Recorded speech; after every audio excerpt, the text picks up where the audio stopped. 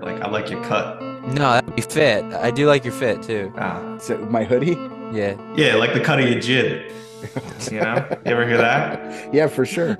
I have, yeah. That's what all of the kids said in 1933. Yeah. Guys, look what I've been looking into. We don't have a case, but I've been really researching. It's awesome. I've been doing lots of research. Don't you guys want to hear about it? Yeah, I'm bored of Starfield, so let's do something different. Okay. Rick doesn't answer. He doesn't want to Oh, hear it at all. no, I want to hear. I want to hear it. Okay. This is also, yeah, I'm more into this than Let me guess, Starfield. it's Spider-Man 2. I don't have a PlayStation, Oh, but maybe I'll buy one for the company yeah. Yeah, why don't we have a company PS5? because I hate PlayStation. Okay, we're still in our like I did lots of research on Elliot Ness, and I just got down a deep dark rabbit hole of Al Capone, and then it's part two of our three-part series on Elliot Ness, Al Capone, and the Cleveland Torso murders. An elite team of private detectives. What if balloons are aliens? Maybe that's the key component we're missing. Cover-ups. John's guilty. Mysteries that need to be solved. Maybe Mormons need mountains. Richard, shut up. Do you guys remember anything about Elliot Ness at all? I knew that you guys called it before. I'm just curious if you guys remember anything. Yeah, he like haunted a lake in Scotland or something. Yeah, yeah. He transmorphed into a giant dinosaur creature. Yeah. Yeah, thought so. How did you remember that so well? Good job. It's like a steel trap up here, pal. Yeah, I can tell. Do you remember anything, Rick, besides the No, you just said that name and I completely blanked. I don't no idea what we're talking about. Yeah, I mean, I know the overarching thing. I I don't think know that's the part of his thing. It's why you can never get like a clear photo of him and stuff. And all like the pictures, he's really blurry. it's like he sprays some sort of venom at you or whatever and Yeah. makes you forget. Okay. Well, we're going to talk about America's most and first famous mobster, Al Capone. Now, what do you guys know about Al Capone from pop culture? You must know some stuff about Al Capone at least. his favorite gun was a Tommy gun. Okay, that's a good thing Uh, to remember about him. he starred in the film Scarface and also Carlito's Way and later Heat. Yeah, I don't the understand. actor, the actor De Niro definitely played Al Capone. I think he played him just once in Oh, I thought we were talking about Al Pacino. yeah. Oh, sorry, no, it's Al Capone. Ah, Yeah, yeah. but I Well, they thought said Al Pacino was Scarface. Pacino was Scarface, but that they called it Scarface, which I found weird. But he was like a Cuban guy, right? Like, wasn't that movie like with a Cuban coke dealer? No, Al Pacino's Italian. I know they made him play a Cuban though. Today he would have been canceled for that shit. Are you play? Do you have Cuban face on right now? You're canceled. Okay, well, that's all you guys know. Just the Tommy gun, and he's a famous actor that you misheard the name of. Okay, cool. Yeah, Do you actually know nothing about him? I know very little. I do. I've watched some. I mean, mostly fictional things that were inspired by true events, but also I went to Alcatraz when I was a kid. Oh, cool. Yeah, that Okay, was cool. that would have I taught you a bunch. drove by Alcatraz a couple weeks ago. That I'm would have not even taught you a bunch kidding. too. Not even being a dick. Seriously. Like right to it. Like, did you get in the boat and just get No, no, right no. I didn't beside try and it? go. There's just a bridge that runs parallel to it, and I just so happened to be going over that bridge to get to an airport. Cool. Well, that's good. So you didn't learn anything about Al Capone though doing that. No, but actually, while I was going over that bridge, I added the movie Alcatraz to my watch list, and then I didn't watch it. Oh, okay, good. Good. So I'm like kind of there. Yeah, I was thinking of The Rock. Oh, maybe that's what it was. Honestly, I barely remember what I added to my watch list. I can pull it up, and if you want to run down, if you want to run down on my full watch list, I can give you a The full Rock is a rundown really too. good documentary about Alcatraz. Yes, The Rock. The Rock is a very good documentary about About Alcatraz. Alcatraz, Yeah. yeah. Sean Connery is really good in it. Yeah, I didn't know he was in prison. I don't know how he did all those movies being in prison. Yeah. Okay, so you guys had no clue he died of syphilis. You did know that? Yeah. I did not know that. Yes, I did know he died of syphilis. Okay. Well, since the Elliot Ness episode, he went to jail for tax evasion, not for Yes. gangster stuff. Did you guys ever hear of the St. Valentine's Day massacre? Yes. Did we Okay. not talk about that? I must have heard that from something else. We talked about it for a second, but it's more of a Capone thing, so I kind of left it for this episode. Yes, I do know about that though. Okay. He's so riddled in pop culture. I'm curious since I went a deep dive, I know like way too much about him, but I'm just curious what people just generically know nowadays, kind of thing. So that's pretty much the basic things that, Yeah, I think we learned a little bit about it in school. well, believe it or not, they actually teach his method of being a gangster at Harvard Business School because he like revamped how like money laundering and all that kind of shit happens. He's actually like Yeah, pretty that sounds like revolutionary. American capitalism. Yeah, for sure. I try to like think of why he's so famous, and it's just because he is American. He's so American, it's unreal. Like, just take what Yeah, you want, kill whoever gets in your way, right. and laugh while you're doing it. And even more American is for the federal government to see what you're doing and go, he can't do that because we want to do that. Let's Yeah, stop him from exactly. doing that and then find a way to gaslight the public into letting us do that. Well, and that's the other part that I was going to say. Like, he was also like so anti-American at the same time because he was so against the government Yep. trying to tell him what to do, right? So he has that. Anyways, let's dig into Alphonse Capone. He was born in Brooklyn, New York, January 17th, 1899. Now, it's important here for me to tell you that even though his ancestry says that he's Italian, Capone was American. He even gets mad about it a bunch in his life when people say, "You're an Italian." He's like, "I'm American. I'm not Italian. I was born in Brooklyn." Yo, I love that. Yeah, he was one of the first guys that would like hire, we'll talk about it later, but he'd hired like Irish people, Irish and Italian people in the early 1900s fucking hated each other. He would hire black people, loved jazz music. He like, I didn't write this in the script, and I might as well just bring it up now. He like kidnapped a bunch of jazz musicians at one point for his birthday and made them play for like 3 days straight at his thing. None of them wanted to come. He like kidnapped them to play, and they played for 3 days fucking Fuck. straight. Yeah, he's friends All with right. Louis I don't Armstrong. like the kidnap part, but do I love Al Capone? You might, Like, you might. Al Capone's kind of he cool. kind of fucking rocks. Like, That's what he wanted. I feel like you could probably love him now and not get canceled. I feel like you'd No, be all his right. he has a bunch of family members, like great grandkids that still live, and the grandparents and the the grandparents and the parents of these great grandkids all had a hard time with the Capone last name, but now the new generation like brags about him being there because he's so cool now. He's like so far removed from being like the murderous piece of shit that he was that it's cool to be related to him. well, also like the severity of the thing you have to do to get canceled increases with how low your status is in the world. 'Cause like it's not like yeah, like when you're a celebrity and like you like say a slur or something, like yeah, you lose your career. But like if you just like work at McDonald's and you say the N-word, you just work at McDonald's. Like Yeah. the thing you have to do to get canceled from like working in like retail or fast food is just like actual crime, which is then just that's not being canceled, that's just getting arrested and going to jail. Actually, now that you say that, I'd love to see like the chart that shows how many more slurs are said by like different fame of people, right? So like now do you see a decrease in celebrities, but just like a complete increase in McDonald's workers? Like and like don't get me wrong, like they for sure say it. Like nobody has a face that says like they relish racial slurs more than Chris Pratt. But like they just hide it. You know what I mean? Like as long as they don't get publicly ousted for it, like it's fine.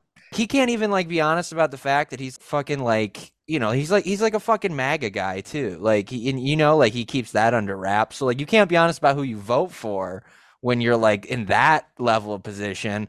But like you have to like throw the hot fryer oil on one of your coworkers to get removed from. I there's like, okay, this is like side tangent a little bit. I like focus for a second, but like I think there's a weird thing where some people just can't get canceled either, though. It doesn't matter how famous you are. Like, think about Mike Tyson. Mike Tyson was a convicted rapist, and he's like one of the most famous people in the world. People love him. Yeah. Literally a fucking rapist in the 90s. Like, how does that guy not canceled at all? Louis C.K. blocked a girl into a room and jerked off in front of them.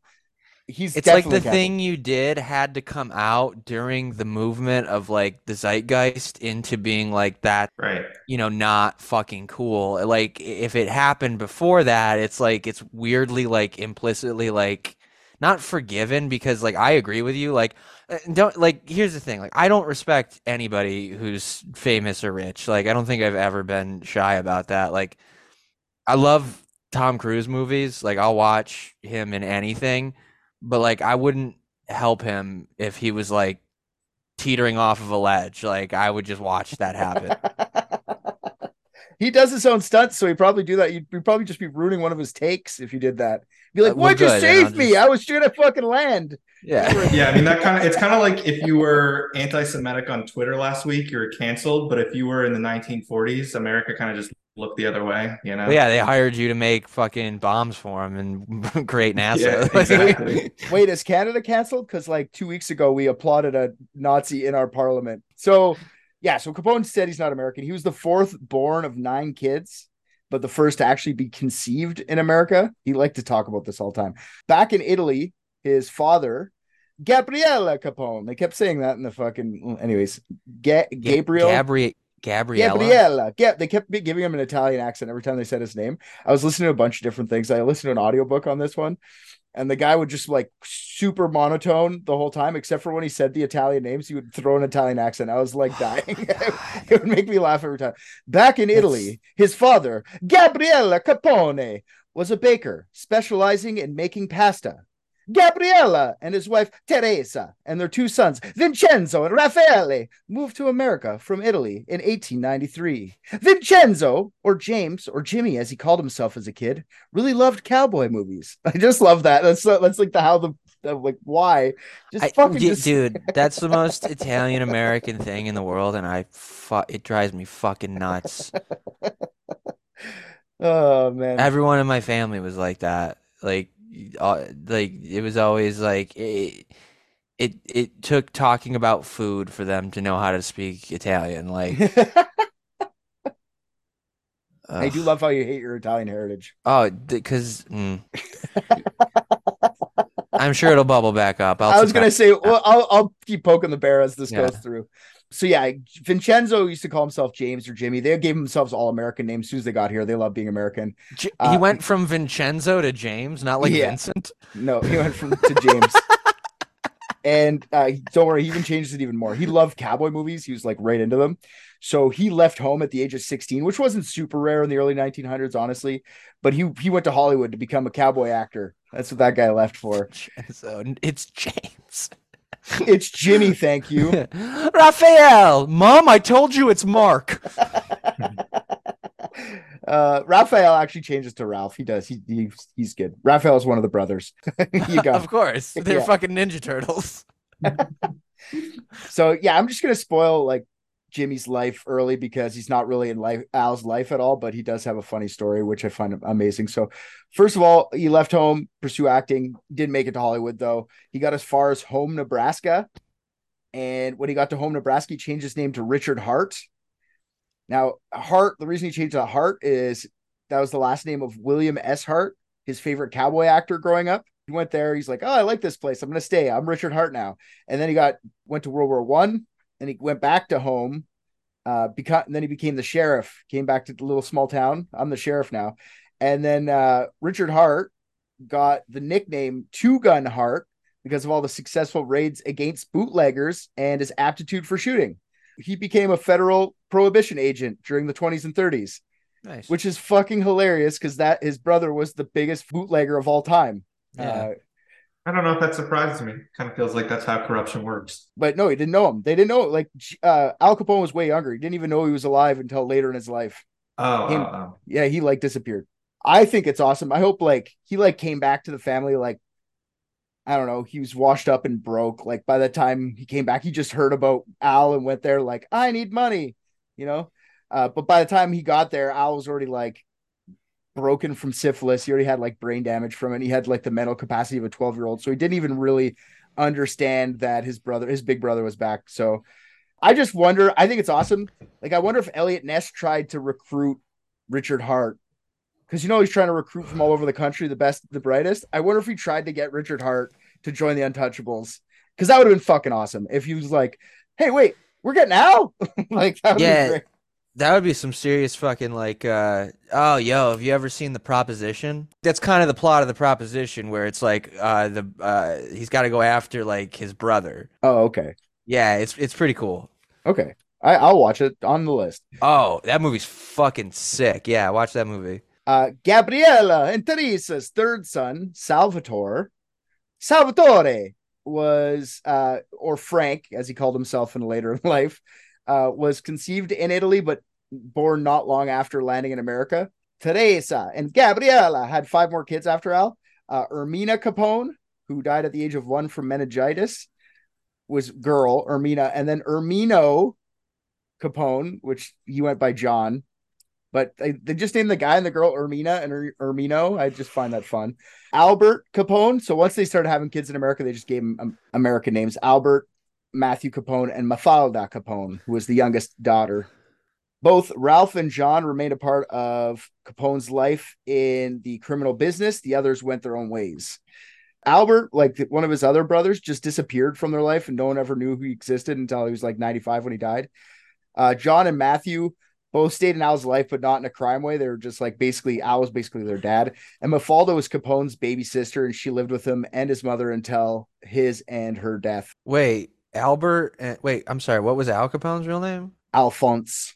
Oh, okay. All right. Thank you. I was so confused. I was like, wait. Yeah, he had another brother named Albert, which I find hilarious too. They're just like, no, we're running out of names here. Yeah.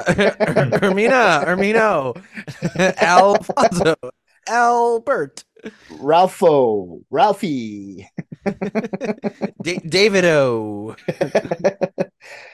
Mafalda. Okay, so Mafalda, I'm just going to spoil a little bit of her. She was short and stocky woman that when she got married, she was like, people called her ugly, which I loved. They just don't even care. She was an ugly lady. But when she got married, people were shocked and assumed she was married off in some mafia deal, like some fucking marrying a princess off to the king of the land over. I fucking love that.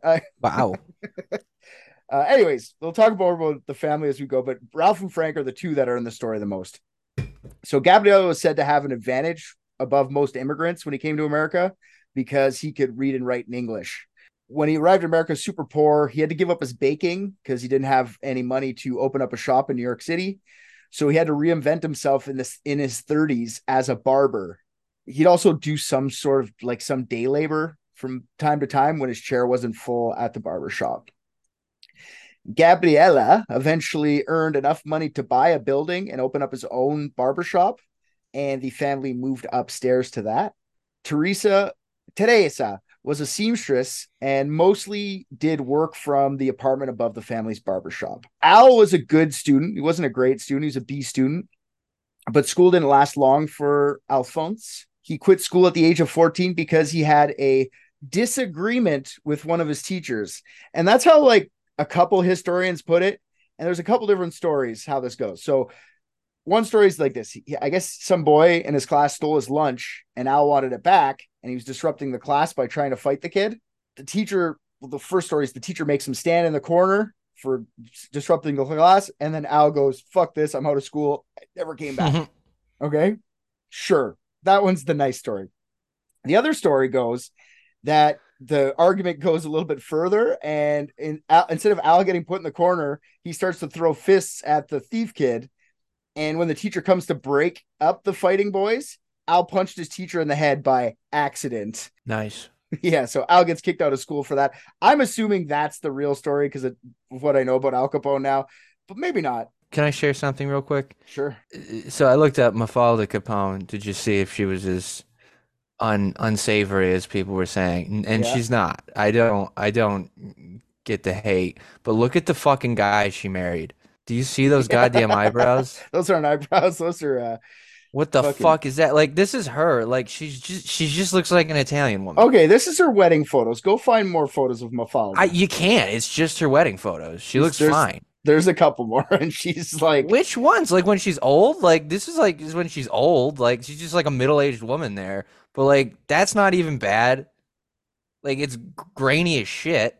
yeah. But like That is an average-looking woman. Yeah, there's nothing wrong with those pictures. Also, an average-looking Italian woman. Like, I don't Yeah, but understand. an average-looking Yeah, Italian most woman's like a is ugly. 2 to Is every ugly. other. I'm not going there. I didn't say that. You said average-looking Italian woman. You might as well call her I ugly. feel bad for Italian women. It's Italian men I hate. Whatever. A beauty's the eye of the beholder. Plus, like, beauty standards were different in the 20s. She could be beautiful now and like look like a fucking pile of horse shit back then. Like, if you look at like Miss USA from 1925, she's got fucking horse face. Like, it's not beauty standards change. No, I know it does shift, dude. We were watching rewatching The Shining last night, and that photo in the end from 1920s. Yeah. Everyone in that is so fucking ugly. It's crazy. So it's just funny you brought that up because, like, go and look up that photo from the end of The Shining, and it is just the most unflattering picture. It's like, I think it's actually from the 20s because, like, it is. They just photoshopped his face into it. Yeah, that's what I thought because, like, god damn. Well, I'm sorry, Mafalda. I didn't mean to trash you. I'm just repeating what people say. I don't really know. He feels mafawful about it. Yeah, I definitely do. Al quit school. He never regretted quitting school. He always said he learned more on the streets than he ever did in school. But he did know he was smart enough to know the importance of education. He always forced his brother Matt, John, and Mafalda to finish school and not get into his business. So Al was a big kid, always a big person, even for his age. When he was like 14, 15, he was a tough kid. And he had a reputation of being a good fighter. He would always fight kids in the neighborhood, and they say he always won, but I doubt he always won, but I'm sure he won most of his fights. He's a big boy. Al's brothers were also big and tough kids. Frank and Ralph both joined gangs early on as kids. All three of them did, I guess. Ralph was the tough guy, and Frank was the smart one. And they said Al was both of those. He was smart and tough. Now, let me skip ahead with Ralph a bit, just because it's a fun story and I didn't know where to put it. So Frank didn't have any children, but Ralph did. Ralph had one child, Ralph Jr. Everyone called him Ralphie. Ralph Sr. had a much better nickname. His nickname was Bottles. So Ralph's nickname was Bottles because of the bottling factory. He would work at the bottling factory. So, all right. So that was just when Ralph was older. As a kid, he wasn't called Bottles, but I might call him Bottles a couple times because I like it more. So let's go back to them being kids. So Al was so big that at like 15, 16, he used to fake his age, telling him he was older. One of the fun things he used to like to do was he'd go to the pier and he'd egg on Navy men that are getting off their ships. And he'd want to fight them. He's like, come on, you little bitch. He'd fight the Navy guys. And apparently they were twice his age, and Al won most of his fights. So I don't know. I guess that's a fun thing to do when you're 1920s kid. How big are we talking? Because I looked up his height, because he looks like a short guy, but like he's talking. I think he's 6'3", but like back then that's huge. I'm just gonna bust in here for a couple seconds and tell you he was 5'10", and I'm dumb. Really? I saw like 3 different heights. I saw 5'9", 5'11", and now you just said 6'3". Yeah, I'm pretty sure he was in the 6'1". I think it's 6'3". It comes up. I wrote it down later. All right. His cardboard cutout is definitely 6'3" that I'm looking at right now. Some lady's measuring it. But after Al was kicked out of school, he got a bunch of odd jobs, and jobs which he gave paychecks to his parents to help around the house. And haircuts, I guess, don't pay for like 10 people. I don't know. That, and Gabriella was always sick, and he couldn't always work. He was a sickly man.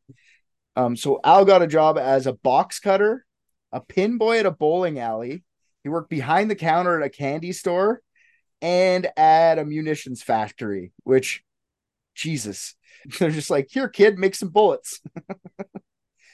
Al also joined a street gang called the Boys of Navy Street.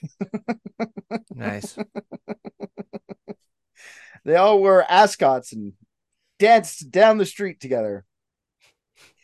Actually, the gang was just a bunch of kids, and they would all just sit around outside smoking cigarettes, trying to look scary. They did like minor robberies and stuff like that. Nothing too harsh. They were just trying to be tough. Like living in downtown New York with a bunch of immigrants coming in must have been a little ski, but I had to group up to be safe, you know? Why? Because people were fighting with each other all the time. Everyone was super racist. Like everyone hated Italians. Everyone hated Italians and Irish. It just sounded like the immigrants were the problem. That was very interestingly worded. That's all. What, to be safe, they had to group up. That's just what it is. There's a guy named Frank Nitti. He was the leader of the Boys of Navy Street. Later in life, Frank Nitti became Capone's number one enforcer. It's just Nitti stayed with him his whole life. We'll talk about Nitti a little bit later. Nitti was like a decade older, so he was like 26 years old, gathering up the 16-year-olds around town, being like, "Let's form a gang, guys." The boys in Navy Street were relatively harmless. All they were a bunch of Italian kids that would war with all the Irish boys in their neighborhood. Al was already fighting those kids anyway, so what was the difference? He's just now organized. And Gabriella saw Alphonse. Sorry, I'm going to keep doing that. Going down the criminal path with the boys of Navy Street, or the Navy Street boys. And he didn't really like the criminal element. He wanted him to make a fair living. So he decided to buy his son a shoe shining kit. He told him, go downtown to Union and Columbia Street under the clock. And there's going to be a lot of vendors there, and use that kit to make some money, which Al did. He took the shoe shining kit. He made a bunch of money. Gabriella tried to give Frank like a kid as well, which he did. But Frank wasn't as responsible as Al. Whatever money he made, he used to gamble to try to make more money, to which he used to buy like fancy, nice suits. And then he just sold the kit eventually because he liked nice clothes. Gabriella hated that. He wanted him to earn money. Al loved that about Frank. Al loved that he used to dress like super nice. Al looked up to Frank a lot. He wanted to be a snazzy dresser. That's what we kept calling. They were snazzy dresses in the Times parlance. You're like, okay, snazzy dresser has to be said. So they were snazzy dress. Well, Frank was. Al wasn't. He just gave his money up. This is where I find Elliot Ness and Al Capone are similar. Remember, Elliot Ness worked at that suit shop, and he wanted to sell more suits than everybody else, and he wanted to dress fancy. So like Elliot Ness and Al Capone have a lot of similarities. This is just the first one that comes up. They like to dress fancy. Sorry, Al would bring all his money home to his parents because his dad, like I said. And this is also another way that Capone is similar to Ness. Ness was a mama's boy. Remember, he lived with his mom till he was like 27 when he got married, and then he moved out. Al Capone's mom lived with him and his family for most of his life, like pretty much the rest of his life. And he would call his mom every single day at the end of his workday, Al would, and then he'd call his wife. So he'd call his mom first and then his wife when he wasn't going to be home every day. So they're kind of like that too. So little codependence going on. For sure. That's like an Italian stereotype, right? Where their moms are like super special to them. Mm-hmm. So that's what makes the men so bad. That's what makes the men so bad is their moms. Yeah. I don't despise Italian women until they become mothers, and then they I got you. They churn out these monsters. I think they're God's gift to Earth. So while Al's shining shoes, he notices a lot of things. Al's very smart. He really is. He notices the guys who could afford to get their shoes shined weren't typically the exhausted factory workers. These guys didn't work that hard. All these guys did, they went from vendor to vendor asking them for protection money. And they seemed like their lives were a lot better than the factory worker guys. So Al looked at them and he's like, I want to be like them. And he did. So as a shoe shiner, he figured out how to maximize profits. Al hired a few of his older, dumber friends and started doing what he saw the guys in the fancy shoes doing, but just to the other shoe shine kids in the same area. So he was shaking down the other shoe shine kids, being like, you want to keep shining shoes? Or we'll beat the fuck out of you if you don't give us half your profits. Nice. So yeah, he caught on pretty quick on how to extort people. They called them, that was basically a new gang that Al started, and they called themselves the Southside Rippers, which that sounds very menacing. All they were doing was holding up shoe shine boys. Yeah, but did they earn that name? Did they rip up their underwear or something if they crossed them, or we're rippering you off? While he's shining shoes, he also meets a guy, very influential guy in his life named Johnny Torrio. Torrio is one of the guys shaking down the vendors. Not fully known and understood by Capone yet, but Johnny Torrio was a mobster who had ties with many different shady operations in and around New York City, if not the Eastern United States. Capone decided to chat up this older man, and Torrio took a liking to the young Capone. By this time, Capone was 16, and the 33-year-old Torrio noticed the young man's size and offered him a job as a bouncer at his club. Point here, 33 years old is older than Capone was when he was arrested and put in jail. So Torrio had already lived basically what Capone lived, and he saw this kid and took him under his wing. Capone jumped on the opportunity thinking that maybe he could get a job like Mr. Torrio and one day get his shoes shined by some other kid on the street. Protection money was his bread and butter. Torrio got a job as a bouncer at the Harvard Inn, which is located in Brooklyn. This was owned by Torrio gangster boss, a guy named Frankie Yale. Yale named the Harvard Inn because of his last name was Yale. He's like, 2 Ivy League things going on right here. Super funny. I really enjoyed that like weird pun joke about your bar. Yale was this very successful gangster. Yale and Torrio saw the potential in young Capone and realized that he was very smart and could be used in that regard as well as his physical prowess. So Torrio starts using Capone to do his books as well as bounce in the evening. Capone was to be his protege. Capone loved the gangster lifestyle. He learned so much about crime from Torrio. Capone also learned a lot from Yale, but it wasn't the same stuff he learned from Torrio. Torrio was smart and solved problems with diplomacy, while Yale was a hothead and violence was the way he solved most of his problems. Al was picking up the usefulness of both violence and diplomacy at his young age. After working with Torrio for a few years, Capone knew he was right to look up to Torrio. Not only was Torrio well respected and feared on the streets, he had lots of money, and that's exactly what Al wanted. Al also liked Torrio because he was like Frank in a way. He was what people would call a snazzy dresser. Southside Rippers represent. You Googled Southside Rippers and that's what came up, and then you put it up. This is someone's SoundCloud album. Okay. Yeah, go check out that the is Southside exactly. Rippers on Southside. Go check out Al. Like. You know what? I'm at the end of this. I'm going to play one of their songs. I don't think they're going to charge me. They're going to sue me at all. No, probably not. Southside represent. Southside This Rippers. track was not found. Maybe it has been removed. All I got is the album cover. Capone meets his soon-to-be wife while he's working at the box factory. He's working a job and he's also helping, like doing odd jobs for Torrio. Mary Josephine Coughlin was a timekeeper at the same factory. People just called her May, though. She was 2 years older than Capone. And even though later in life, her and Al used to lie and say that they were high school sweethearts, they were not. May got pregnant with Al much before they were married. They actually had their first kid, Albert Francis Capone. I shouldn't say first kid, their only kid, Albert Francis Capone, a.k.a. Sonny, 3 weeks before they were married. She was Irish, which was rare for an Italian and an Irish to marry at that time due to tensions between the two minority groups. Not to mention the premarital baby. They were lucky at all to even be able to get married in a Catholic church. This is another similarity to Ness.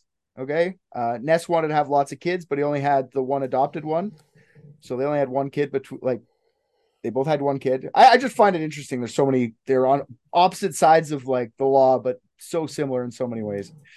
Al and May only had one kid because May actually gets syphilis from Al, and she says it made him sterile.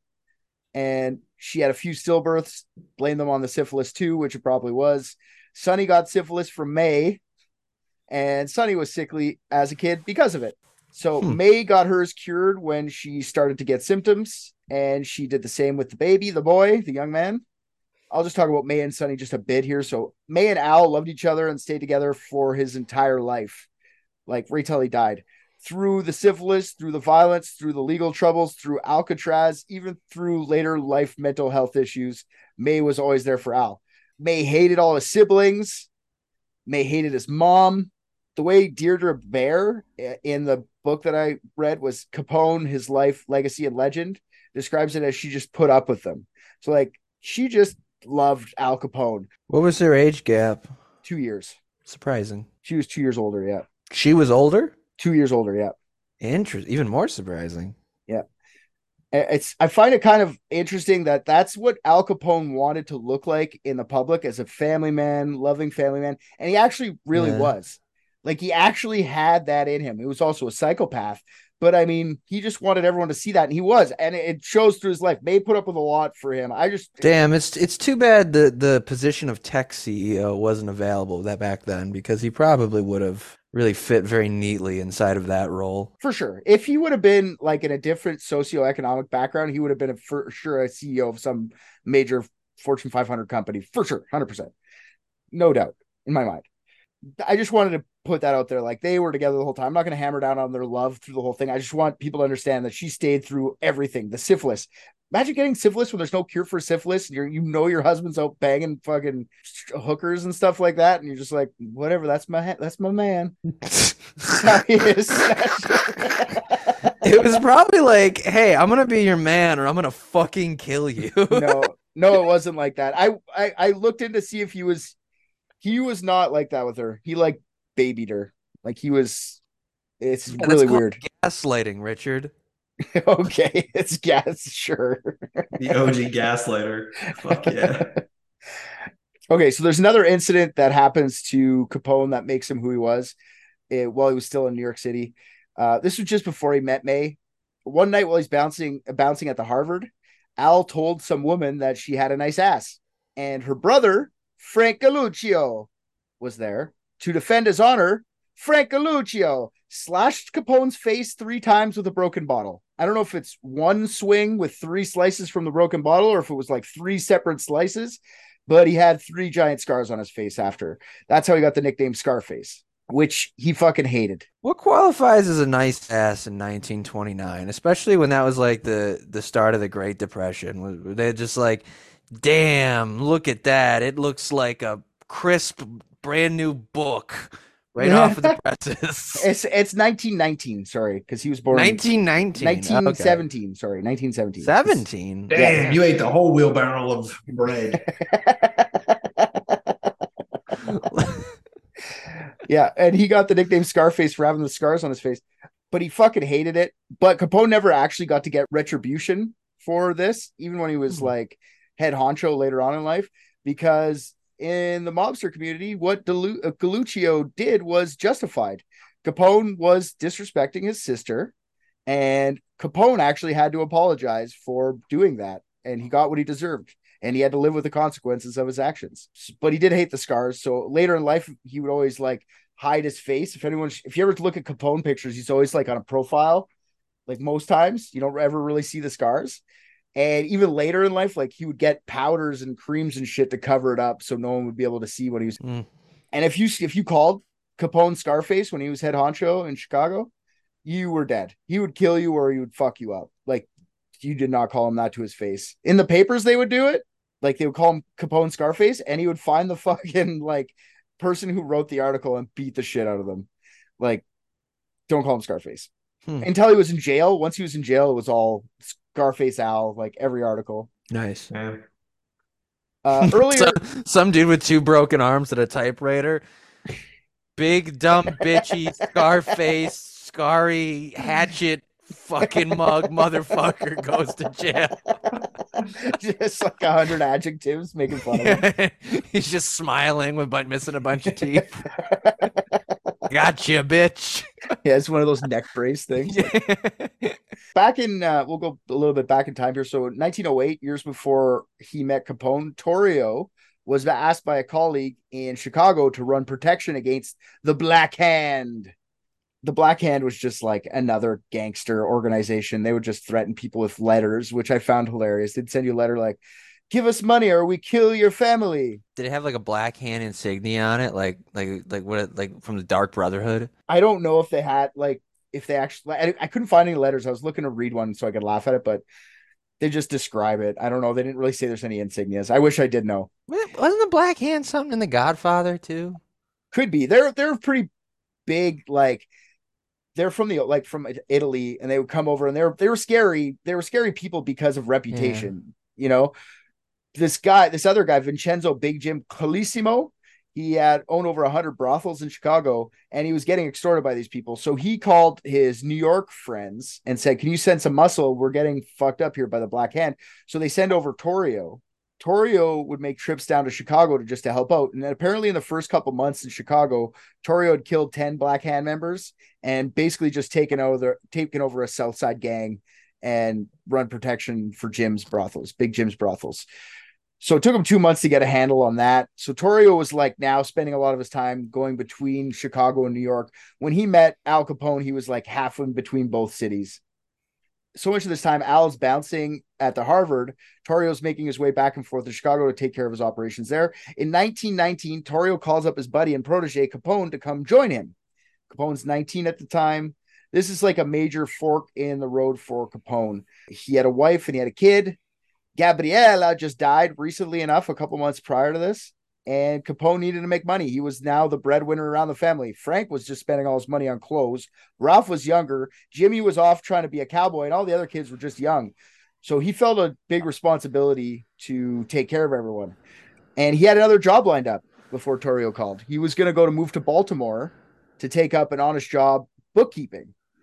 But Torrio added a zero to his wage, and Capone saw dollar signs, and he headed down to Chicago to be with his mentor. I don't know. This is when he goes down there. He starts without the family. He goes down there just by himself to get started. Torrio has him bouncing at one of the mob establishments at 2222 South Wabash Street. The bar was called the Four Deuces because of the address. Capone had been in Chicago, was there doing that. He'd been in Chicago for about a year, and in 1920, Prohibition was made into law. Torrio saw Chicago as a great town for the mob to get into the alcohol business. The mayor at the time, his name was William Hale Thompson, Big Bill. So now we have a Big Bill and a Big Jim. Big Bill Thompson was considered a wet, meaning that he didn't agree with prohibition laws. And with that came an opportunity for the mob to bribe the mayor and make some serious cash. All you have to do is just look the other way. Once they start that, the cash starts rolling in pretty quick, and Capone is basically second in command under Torrio when he gets there. Like, he's only 20 years old, and he starts to run his life a lot different. Are you putting up the four deuces for us? Yeah. If we, as long as we're all okay with buying a minimum of a $3 drink each, we'll get early seating. And when we get early seating, it means that since we're going to be sitting first, we'll get to order our four-course meal first. That sounds like Al Capone's kind of place. No, that's worth relapsing over. Yeah, 4-course meal? Ruin my life? Why not? sure. Holy shit, tickets are $80 to go to a bar. Capone's got shit tons of money now working at the Four Deuces. He starts buying fancy suits. He had like a completely yellow one, like Dick Tracy yellow, that he wore only on Saturdays or something. He had like chartreuse ones. He had bright blue ones, always double breasted because he thought it made him look skinnier, look thinner because he was a big boy. He was such a well-dressed man that he earned a new nickname that he liked while he was in Chicago when they called him Snorky, which means well-dressed man. Snorky. Isn't that a great name? Come on. I feel like that meant something else. Like what? It sounds like something, homosexual. Okay. Yeah. He overheard it, and they're like, look at that fucking yellow suit. Look, he's looking a little snorky today. And he's like, comes up behind him. He's like, what's that mean? And they're like, it just means you're so well dressed, Al. And they're just sweating. And he's like, oh, cool. More and more vibrant until he's Steve Harvey. Until he's Steve Harvey?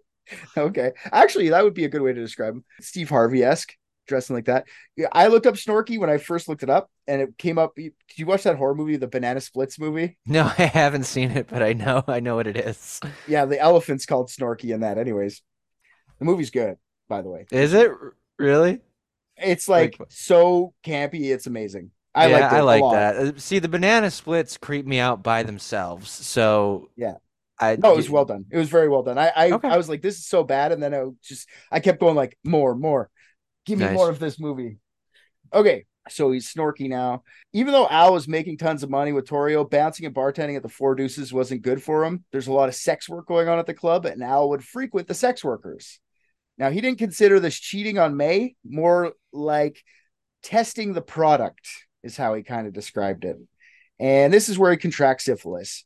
In a city alone, 19 years old, being surrounded by brothel girls. This was just too much for Capone to resist. He wasn't careful, so he got syphilis, and he didn't treat it.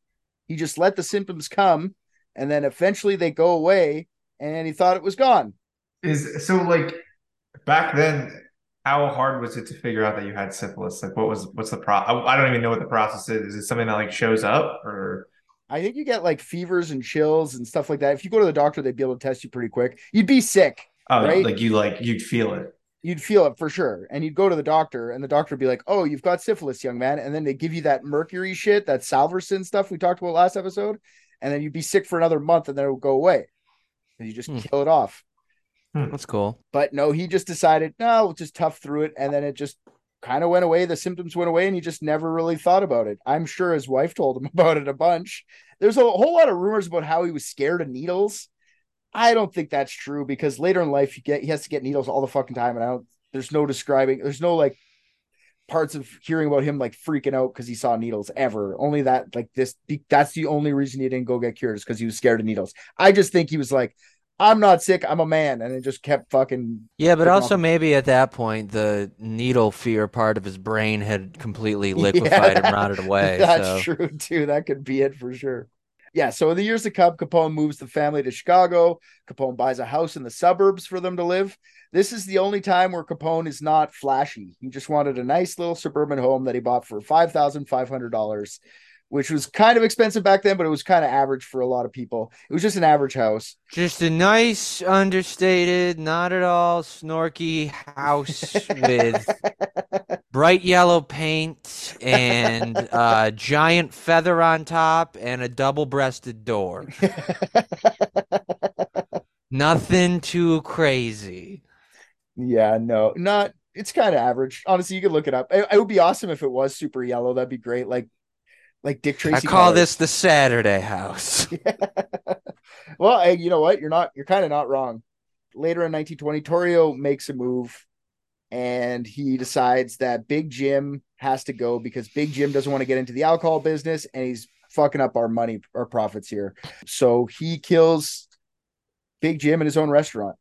Torrio calls up Big Jim, told him that there's a shipment coming and he needs to be there. A shipment of alcohol, you got to be at the restaurant.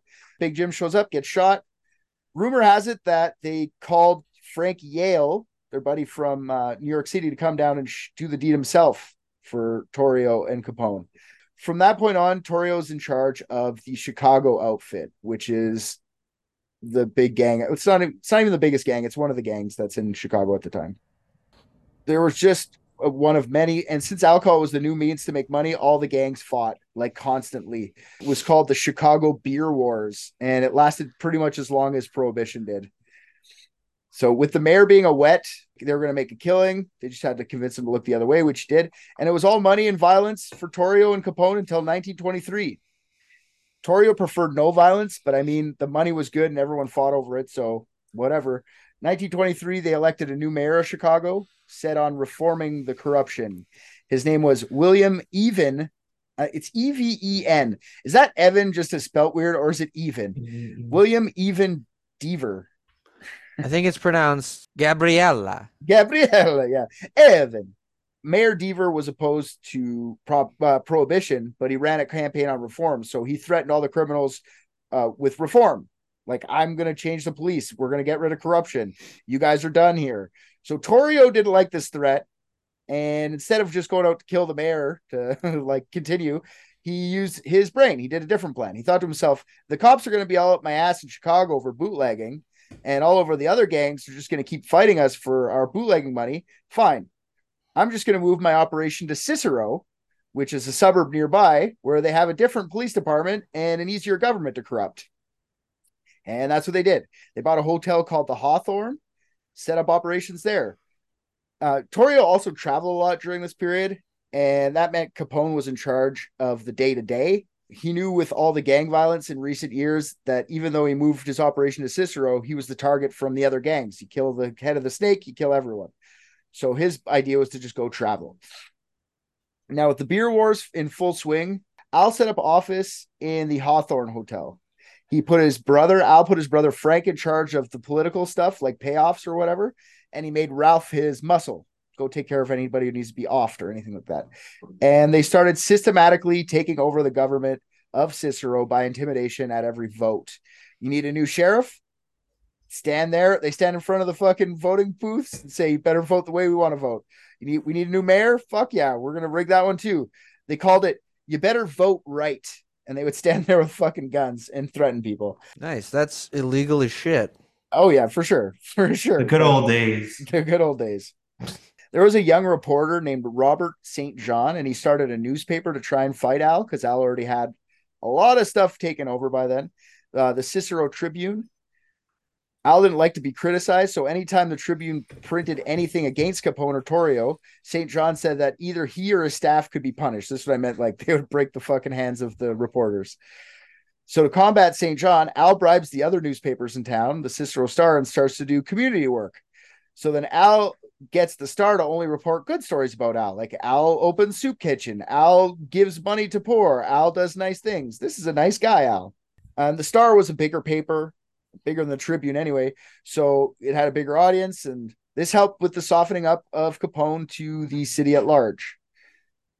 So in 1924, Capone got his guy in as mayor of Chicago, of Cicero, sorry, Joseph Z. Klenha, Z. I don't know how you guys say it. Z. Joseph Z. Klenha. He was already mayor, but he found Capone and asked him to help secure his reelection. Klenha promised his gangster buddies that he would look the other way, exactly what he wanted. So Capone brought in 200 Southside gang members to help with the election.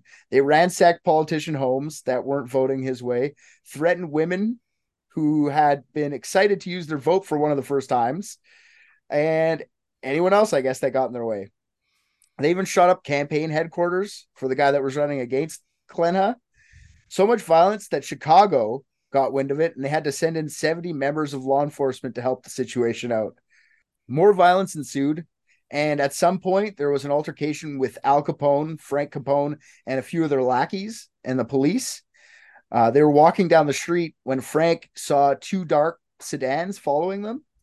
And when the sedan stopped, the altercation ensued. Now, this is reported in two different ways. One way is that the cops jumped out of their cars, guns drawn. The other is that when Frank saw the car stop, he pulled the gun on them. Either way, it doesn't matter. He's riddled with bullets by the time the cops are done with him. And apparently, Al escaped. Their lackeys were just injured. And like I said, Frank was killed. Capone held a $20,000 funeral in Frank's honor in the next couple days. Wait, that costs more than his house. Oh, fuck yeah. 3 times more. What the fuck? Yeah. Mayor Klenha used the violent election that he won because of the violence to use as a talking point to stop violence in Cicero. So he was like, I got to stop all the violence. I promise you guys, now that I'm mayor, I'm going to stop all the violence. He did it. He made this violence. Al, his brother, just got killed. Al didn't like this at all. So Al goes to City Hall and beats the shit out of the mayor of Cicero in front of City Hall. That's how corrupt Cicero was. He pulled the guy out of his office into the front of City Hall and beat the fuck out of him right there. No one stopped him. The way that I would want to do that, like, or just like see that happen in modern day America, like that's so sick. It's fucked. It's like a little town mayor just gets pumped, trounced by fucking Al Capone. Yeah, dude, that would be I don't care where it is in the world. Like if a mayor gets like dragged, like I mean, like unless it's in like fucking like the Philippines or something, you'd be like, yeah, of course. But like if it's like in like Nebraska, if a mayor got dragged out and got his shit kicked in, It's funny, damn. like for sure, it's fucked up. But like, imagine how corrupt you'd have to be the whole town that no one did anything. No one did anything. No one's nothing. Like, Yeah. no repercussions. And the Chicago outfit ran their business from Cicero, unaffected by local law enforcement for years to come. I mean, like, what the fuck are you gonna do though? Like, cause like even if like you're the cops and you see your boss getting his ass absolutely handed to him outside of his office, It's great. It's yeah, I'm just gonna be like, damn. Maybe everyone hated the guy too. Yeah, he really should have approved that overtime. and then just it'd probably turn on like fucking we'd record it and live stream it to something at Oh, this point. without Yeah. question. Yeah, that shit Yeah. would be everywhere if it was now. In Chicago, the beer wars are still waging. Torrio's still trying to negotiate treaties between the gangs, but it's not working. There's these 6 brothers, the Jenna brothers, who were a little crime outfit who came from Sicily running some spots around Chicago. They were allied with Torrio, and they started to encroach on some North Side gang territories. And the North Side leader's name was Dan O'Banion, and he tried to make a deal with Torrio. But after not getting a satisfactory answer from Torrio, O'Banion threatened to unleash hell on Torrio and the Chicago outfit. So Torrio arranged for O'Banion to be murdered in broad daylight in front of his own flower shop. He's like, I can't deal with these guys. It's his own fault, though. Torrio couldn't keep his hands on his own guys. Like those Jenna brothers, they just kept encroaching. If they just would have stayed in their spot, they'd be fine. But they're the aggressors, is what I'm trying to say. Like, just a side note, Al bought those $20,000 worth of flowers from this O'Banion's flower shop, the guy that they just are about to murder. It was not long after. So the Northsiders were now led by a guy named Jaime Weiss, backed by a guy named Vincent Drucci and Bugs Moran. Would you say his name was Miami Vice? Jaime Weiss. Oh.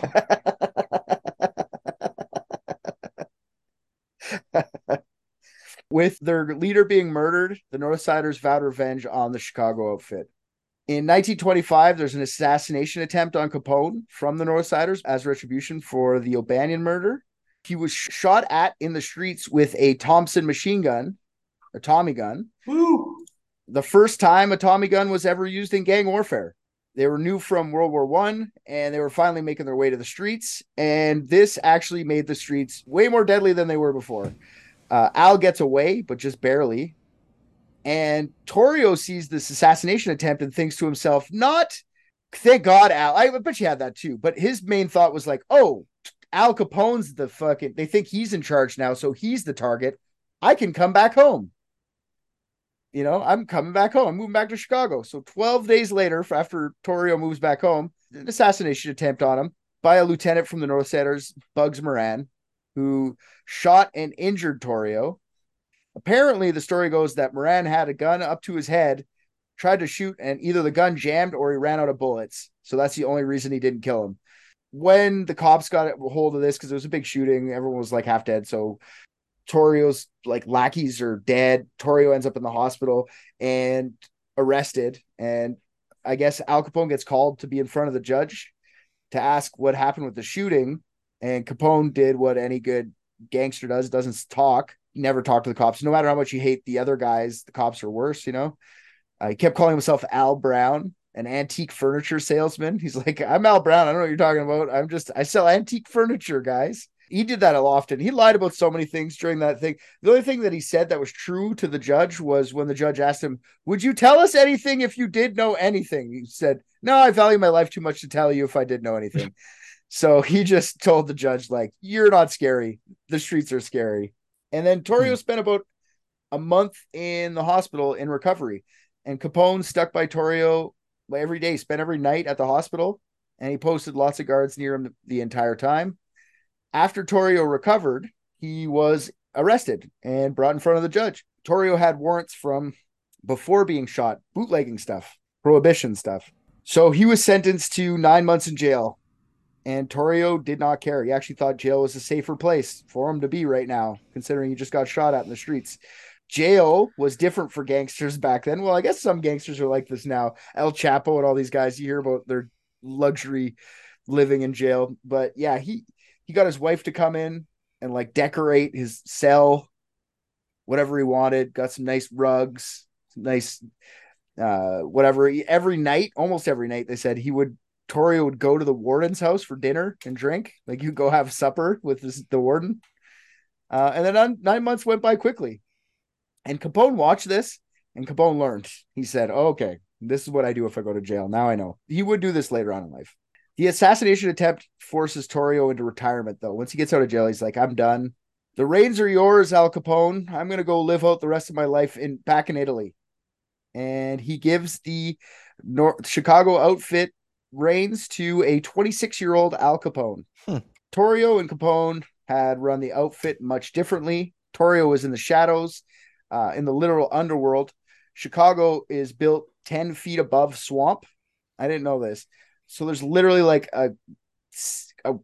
I say city, but it's not really a city. It's like tunnels and stuff. Trains go through there, stuff like that. But it was really good for the criminal element to run stuff around, especially during bootlegging time. There's fucking tunnels underneath the entire city. Streetcars and shit like that would go under there. So I guess they're built in the late 1800s, early 1900s to reduce the city's problems with flooding. And they're later used for running telephone lines and for a massive streetcar system. Torrio knew these tunnels would use them to go place to place downtown in Chicago. Now, Capone ran the outfit out in the open. Did not give a fuck. He used to say that he provided a service that people wanted. That was his job. He's just people wanted. I'm providing it. That's all what I'm doing. And he loved the show of the whole thing. Like he was always looking for press, which this is another thing that him and Elliot Ness were very similar on. Elliot Ness would call for the press to come anytime he had a bust so he could have a frontline headline. Elliot was much the same way. You would want to talk to the press. It was common for him to talk to the media. He was like a movie star level famous by the time he went to jail. Like he was worldwide famous. Yeah, he was always going to fancy restaurants with his fancy clothes. He was good to the community at large. Honestly, he donated shit tons of money to shit tons of places, especially the school that his little brother and sisters went to. Like I said, he was adamant they stay in school and get an education, so he made their life there a lot easier. Had he not been there, the school would have been a lot rougher, I'm sure. He looked at himself like a modern day Robin Hood, which is what lots of people looked at him like too, honestly. That's like what all criminals do, though. Like when they have like that status and like empire. I mean, that's what they hide behind fucking the poor and defenseless and all that. Like it's a tactic for sure. But he like genuinely thought to a point that he was doing a public service, which it's what justifies murdering somebody because they pointed out the incredibly obvious scars on your face. Yeah, that's true. It's true. People did kind of love him, The government were the bad guys. They were taking away their alcohol. He was the guy actually helping them out. And he was helping out with like soup kitchen, shit like that. He was in the community. The people didn't like the violence, but they turned the other way. They turned the other cheek to it. You know what I mean? People hated prohibition more than they hated violence. You know what I mean? Like all this while, Al's collecting allies in the police department, in the media, in the government. His power is greatly rising in Chicago. Here's a fun Capone story that happens around this time, and I didn't know where to fit it, so I'm fitting it here. Capone used to love gambling. Did Canada have a version of prohibition ever? No, we supplied you guys with alcohol, a lot of it. Oh, that's fucking wild. We can't ship it over. What's the downside again? You guys can't have guns? We can have guns, it's just very regulated. They did have the Bacon Wars, and as we know today, the flat salami circles won, and it was the greatest tragedy in the history of the world. Can you get like American bacon up there easily? Yeah, we just call that bacon, and the other one we call pea meal bacon. It's not Canadian bacon up here. It's called. We call it Canadian bacon. That is fucking way worse name than Canadian bacon. Yeah, why wouldn't you guys just take credit for like the second place bacon? I don't know. Pea meal? Yeah. What was the name? Poop dinner taken? Shit breakfast. Yeah. Shit breakfast bacon. PEAMEA, like P. I mean, I'm sure, but that doesn't take away what it sounds like. Okay, I don't know. I know it's called Canadian bacon where you guys are, but to me it's female bacon. Yeah, I know. I'm sorry. I know it's not your fault, but fuck. I never thought of it in that way before because I see, like, when I buy pea meal bacon, you see it. I don't see PEE space bacon or meal bacon. You know what I mean? I get it. Yeah. So wait, which do you buy? Like more regularly? Just like, what's your bacon. preferred? Just bacon. Okay. Pea meal bacon is just ham. Like, it's just fried ham. It's okay. It's not that good though. It's like salty ass ham. Well, that's the thing. Yeah, the name of it ruins it because it's like you can get ham and eggs here. It's not that, but like you get Canadian bacon and eggs, and it's just like it's like someone cracked open a package of Oscar Mayer and then like microwaved it and was like, "Here you go." And it's like, why would I have this when I could have regular ham? Like, yeah, no, for sure. No. So yeah, here's a fun story about Capone. He used to love gambling, which was dangerous because he also had a bad temper and he sucked at golf. And they all had guns too. Typically, Al didn't carry a gun in public, but in private, he carried a gun. So one time, he's golfing, and I guess he was digging through his pocket or something, and he shot his scrotum while drunkenly golfing with some friends. He had to spend 2 weeks in jail for that. Nice. He just shot his scrotum. I don't know where to fit that in there, but he definitely did it. Can fit it in the notch in his scrotum. So yeah, now machine guns are in the streets, like I said. The mid-20s until its eventual capture of Capone were some of the most bloody. The other gangs were starting to hate Capone even more because now he's vocal in the media. They wanted no attention to their business. If he gets attention, they get attention. If he just would shut the fuck up, they could go apart their business with less cops knocking down their doors. So now Capone keeps exposing them. He's exposing them all. Assassination attempts grew tenfold during this time. There's one story where a rival gang just like shot Tommy guns around his house. Al was surprised. He like, oh, no bullets came through my. What the fuck is that? And he went and looked at the window, and that was like the whole point. They were just trying to get him to look at the window. They shot the window as soon as he popped his head. Good thing his bodyguard, who stayed with him for most of the rest of his life, named Frankie Rio, was there and saw it coming and jumped and shot him to the ground. He shot Al Capone to the ground to protect him? No, like he chucked him, like he grabbed him and threw him to the ground. Mr. Capone, no, get down!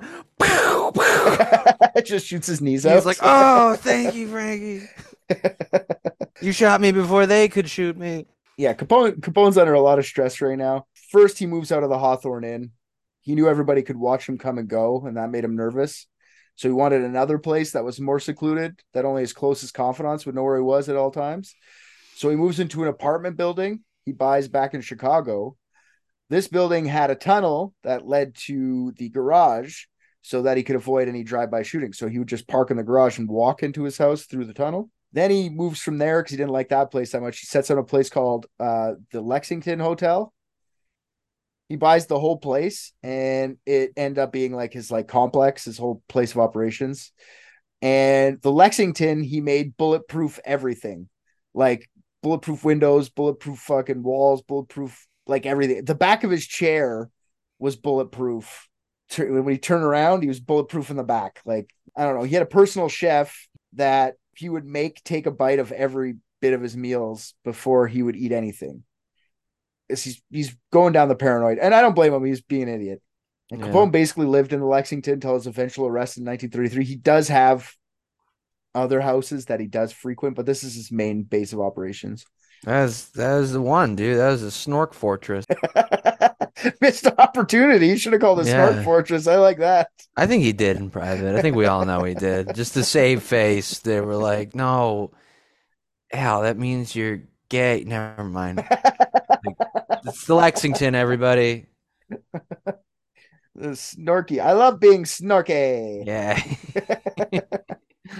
All right. So Capone had a bunch of assassinations. He's fighting this war. He was at war with another gangster headed by the O'Donnells. So one night, Tom Duffy, Jim Doherty, and William McSwiggan went to a place called the Pony Inn for a few drinks. And as they're leaving, Capone's men drive by and riddle Jim Doherty and his friends with bullets, killing all three. Doherty was known to be affiliated with the O'Donnell gang, so that was normal. That's the fighting that was happening. But his other friend, William McSwiggan, he's the assistant state attorney, and he was out to get Capone's gang. So he was out talking to that guy to try and get some sway to get Capone off the street. He was an unfortunate death, not targeted, more of an innocent bystander. Not how the city saw it, though. Mayor Deaver was pissed. Now he's out to get Capone even more. And now he was on the map of everyone, any type of power. So now it's not just the gangsters, it's the actual people that were supposed to stop him are trying to stop him now.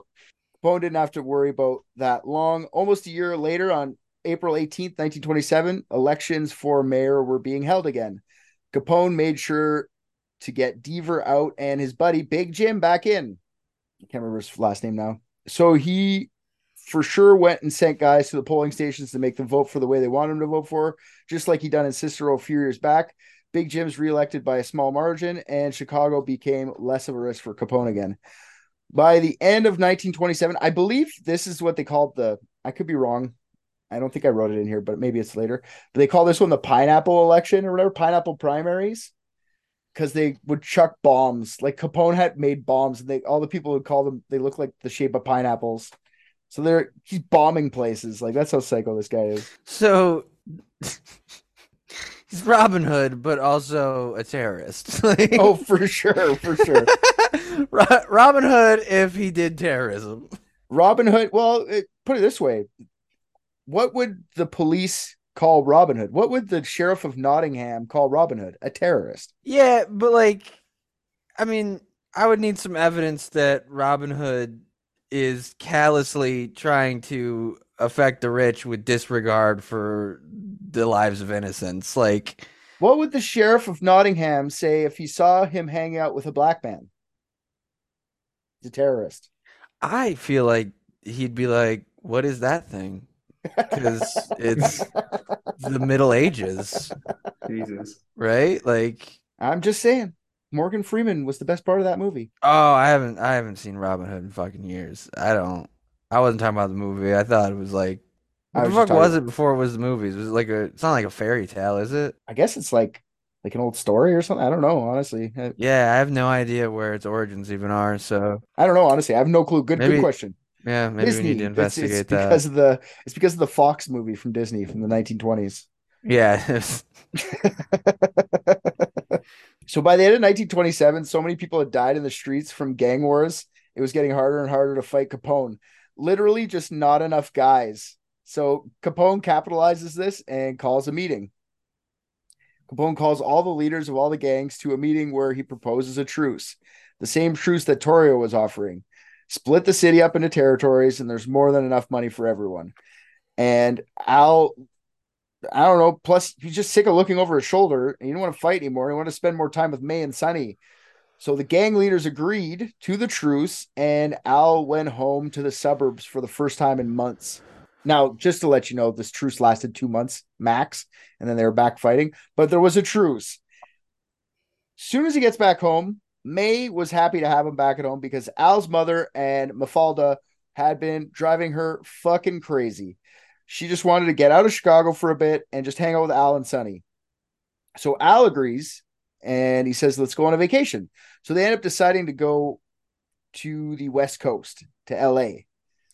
In December 1927, Al, his wife, Sonny, Ralph, and some of his goons get on a train and head to the City of Angels.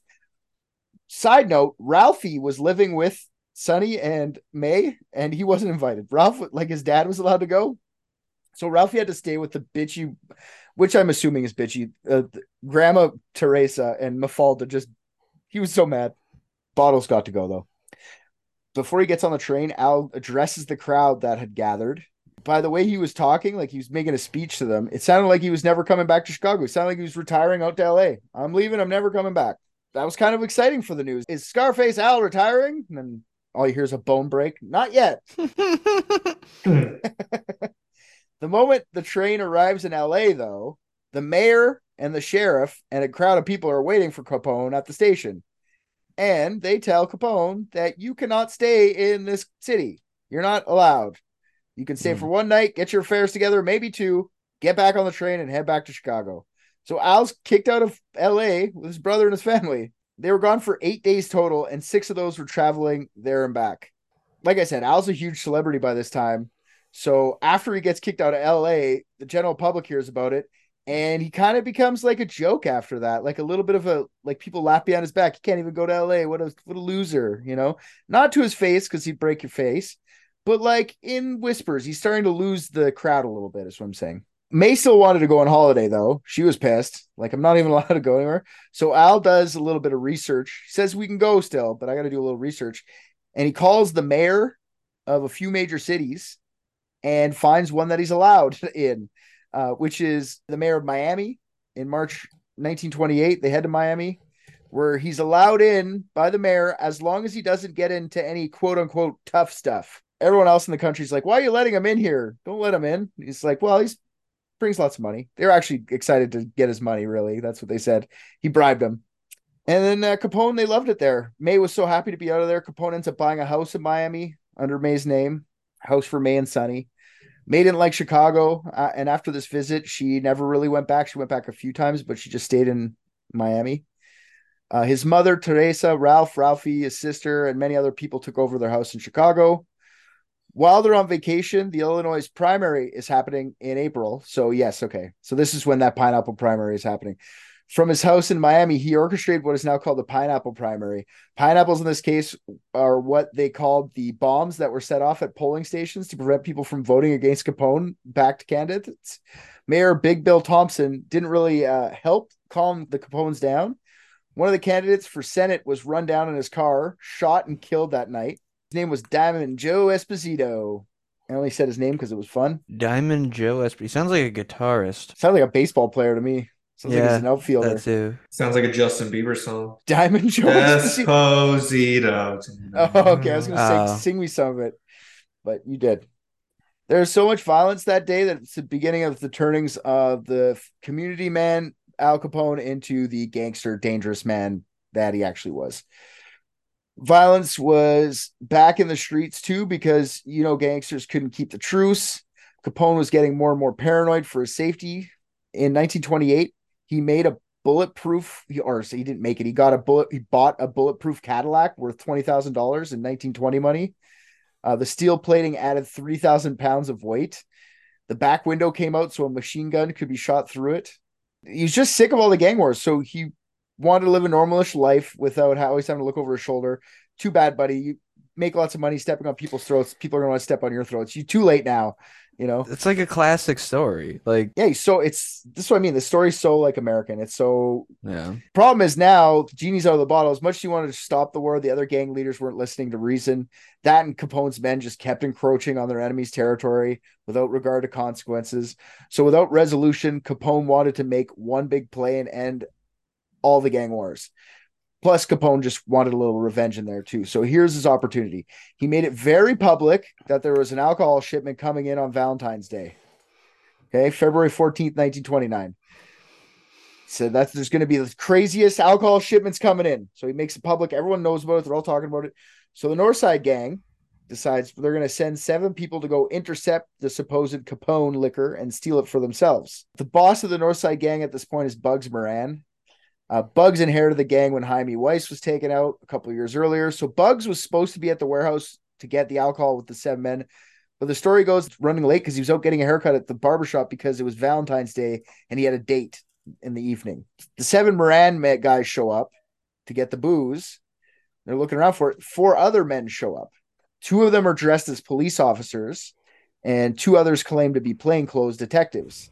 They told the 7 men to line up facing the wall, and the officers could search them. This is the middle of the day, by the way. This is like 12 o'clock in the afternoon. These guys probably thought, no big deal. Police in Chicago are easily bribed. Who gives a shit? So as soon as they're all lined up, a few other guys with Tommy guns came out and mowed them down right then and there in the middle of town, broad daylight. This is what they call now the St. Valentine's Day Massacre. It was actually photographed and made national headlines the next day. The gruesome shots, you can still look on the internet if you want to find them. They're not that gruesome compared to what today is, but back then that was like, whoa. It's still pretty bad. Like, it's a bunch of dead dudes, but it's not. I've seen fucking far worse. Herbert Hoover, since it made national headlines, Herbert Hoover, he was the new president of the United States, and he got wind of this, and he was begged by officials in Chicago to take down the now infamous Kingpin. Hoover ordered the Capone squad that Elliot Ness was in charge of, the squad that was eventually named by the press as the Untouchables. Now, if you want to hear more about the Untouchables and Elliot Ness, go back an episode and you will hear about it. The St. Valentine's Day Massacre is really big because it changed public opinion of Capone. Really is the big thing that it did. Between the murder of McSwiggan, Diamond Joe during the pineapple primaries, and the St. Valentine's Day Massacre, the public had enough with Capone shit. People just didn't want to live in fear of getting shot in the middle of the day. That was the big thing. Like, now it was all happening at night in corners. This is in the middle of a fucking day now. Capone was honestly never proven to be the person who ordered the hit on Bugs, like the St. Valentine's Day Massacre, but like, it's pretty fucking obvious it was him. Of course, Bugs and the rest of the gang were out to get Capone after this, but he didn't fear the Southside gang. He'd been warring with them for a long time now. Bugs Moran put a $50,000 bounty on whoever could kill Capone. $50,000 in 1926 money is a shit ton of money. So 3 of Capone's men decided to take up Moran on the offer.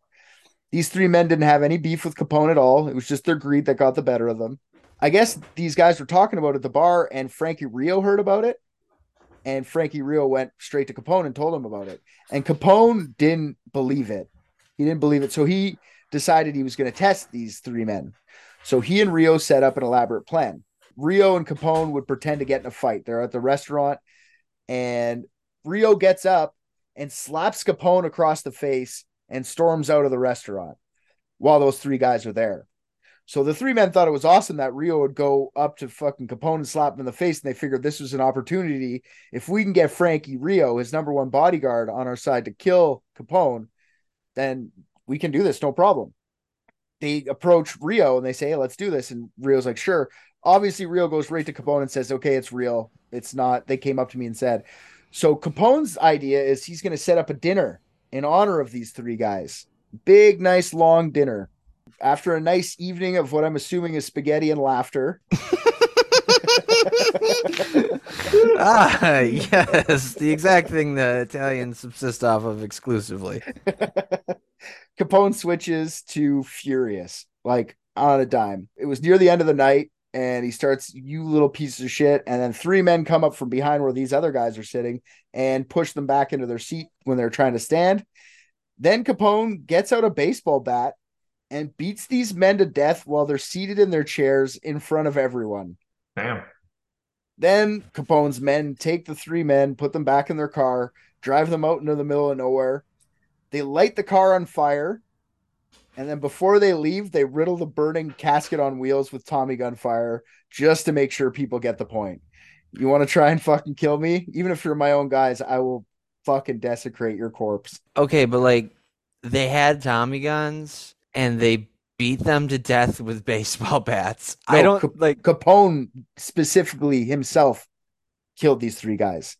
To yeah, prove a point. that gets the point across. They like yeah, like for sure. everything like nothing else is like even remotely hits that height. Like I get it. I get the overkill to be like, whoa, but it's like, excuse me, you did what? Like I guess that it never went through, obviously, because he never got assassinated. But yeah, I think that was the biggest attempt and the most publicized. Now, I don't know how like exaggerated these stories are to make him more legend than he is. I don't know if he's the one who actually beat the shit out of them. It's reported in that way by the biographer. The biographer even says like it could have just been like the bodyguards doing all of this. But it's more fun to say Al Capone did it, so I'm going to perpetuate that. Like, it's more fun. I have this image because, like, I don't believe he was 6'3" tall. I believe he was probably like 4'9", like just like waddled around, like with a really high pitched voice, calling himself Snorky all the time. So, like, if he like beat someone to death with like a baseball bat, it was really probably just a super intimidating bodyguard standing there with his arms crossed, and he was just like struggling to lift a baseball bat, going like, eh. He's got Frankie Rio behind him, like ghosting the baseball bat. Like show like a dad, showing him t-ball. You mess with me. Gotta say it with a deeper voice. Yeah, mess with me. You mess with me. Al Capone. I'm Snorky. I'm Snorky. Now that the St. Valentine, all this stuff, the mayor can't protect him anymore, and the police are back after him. Local governments are keeping him out of cities because of it. You know, cities across America. Federal government was actively trying to stop him in Chicago. This scared Al. Al was rightfully terrified now. The federal government, state governments, other gangsters, city government, everyone's after him. He was shaking in his Snorky boots. Yeah, and federal agents don't bribe as much as the locals do. So yeah, they get paid really well. Here's a fun thing that happens that I didn't know existed, but in May 1929, Al's invited to the Atlantic City Conference, which was widely considered the first ever gangster conference. So gangsters from all over the U.S. attended with the intentions of figuring out how to maximize profits. Ideas included pooling their money, planning business strategy for the end of Prohibition, and who is to answer for the St. Valentine's Day Massacre. Capone was to be the sacrificial lamb. He didn't admit to doing it, but he was the guy who was the most public, and they said, you know what? You're taking the fall for this, asshole. Al's even more scared after this conference. He went there trying to be tough. All these other gangsters brought like 5 or 6 guys. All Al brought with him was just Frankie Rio. He just went there, him and Frankie Rio, and he made it out alive, but he was scared. So instead of going back to Chicago, Al come up with a plan. It's the old Johnny Torrio plan. He decides he's going to go to Philadelphia because he knew the warden of a jail there, and he's going to get jail. He's going to call the police on himself for carrying a gun. So he and his friend, longtime bodyguard, Frankie Rio, call the police, wait for them to show up, and get arrested. And Al never carried a gun. Rio did, but Al really didn't. And they both plead guilty to this and get a 1-year sentence. It was a lavish time in jail for Capone, too. He got anything he wanted. Got May come in, bring him fine furniture, beautiful rugs, paintings. Got a $5,000 radio. It's almost as worth as much as his house. Yeah, anyone he wanted to see, he ran his business out of there. It was safest place he could be, in jail. He's now just protected by guards. So he stayed in there for a year.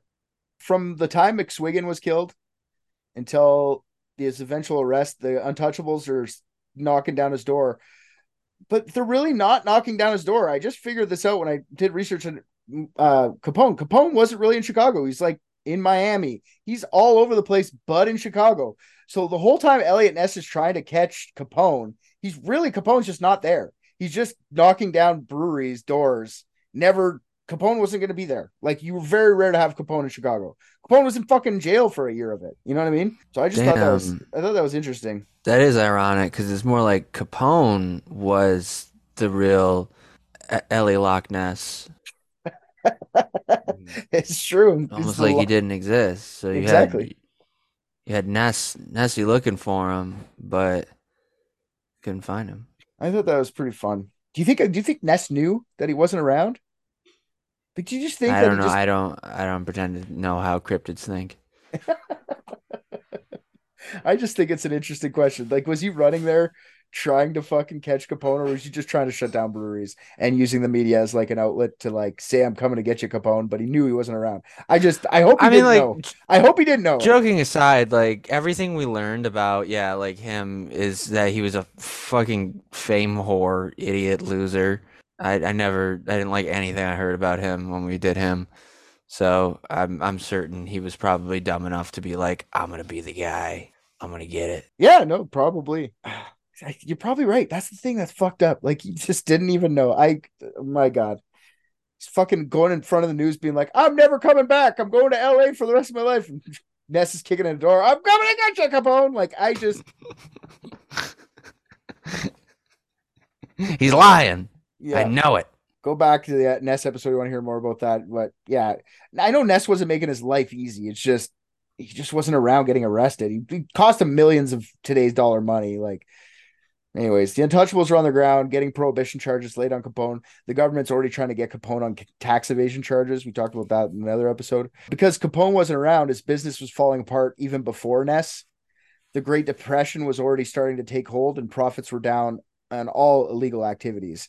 If you can't afford food, you're not spending on whores, is really what's the moral of that I story. don't fucking believe that for a second.